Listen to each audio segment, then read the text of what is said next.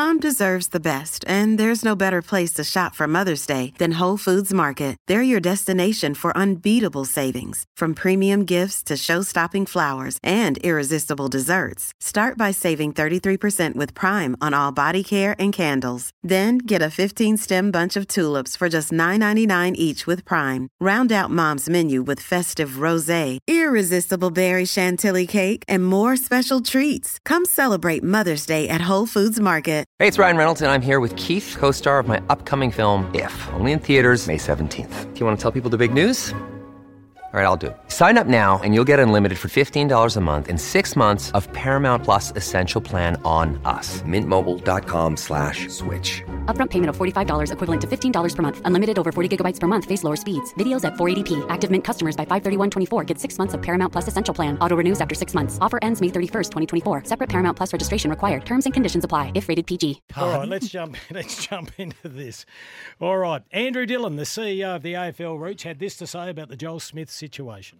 As Max said at the start, we're in the middle of a process here and assertions have been made, so I can't really go into detail. But what I can say is, yeah, it is disappointing when there's any breach of an AFL rule or regulation or the anti-doping code or any assertion. I think what we have here, and again, without going into the specifics, there's assertions that have been made in relation to a breach of the anti-doping code. But that's one player, and I think it would be premature to say anything more than that. The investigation is done by Sports Integrity Australia. The information that they have, it's up to them to decide who they pass it on to. And under the anti-doping code, they provide us, the AFL, with certain information. What they do with that is really their call under their legislation. Melbourne Football Club is one of the oldest club, or is the oldest club in the competition. It's led by a very experienced CEO, Gary Pert, and you've just seen their captain, Max Gawn, who is one of the great captains currently in the competition, and he has been for the last number of years. As Max said, there have been issues over the off-season, but I think that they have a great leadership. They've got a great list, but as they do have things to work on, but they are a very experienced club led by an experienced CEO and a great captain. Any breach or any perceived breach or alleged breach of the rules is disappointing. And what we continue to do with our illicit drugs policy and the anti-doping code is provide education and training for players about the dangers involved. And we'll continue to do that. We'll continue to educate, and that's the key for us. At the moment, the issues with Sports Integrity Australia, and that process will play out over the coming weeks and months. And until that's done, there won't be any parallel investigation.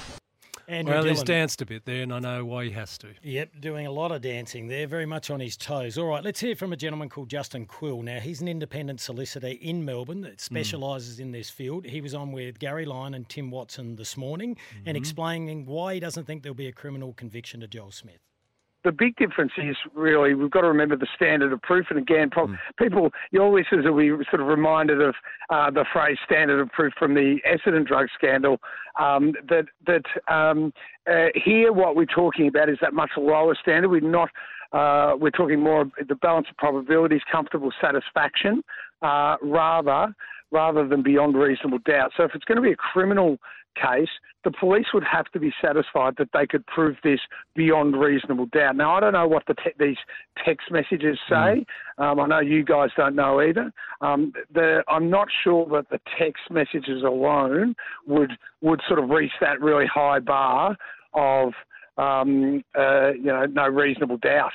So look, whether it ends up in a criminal case or not, who knows? But we've got to remember that standard of proof is much higher, and so they'd have to have, pretty significant evidence. And I'm just not sure.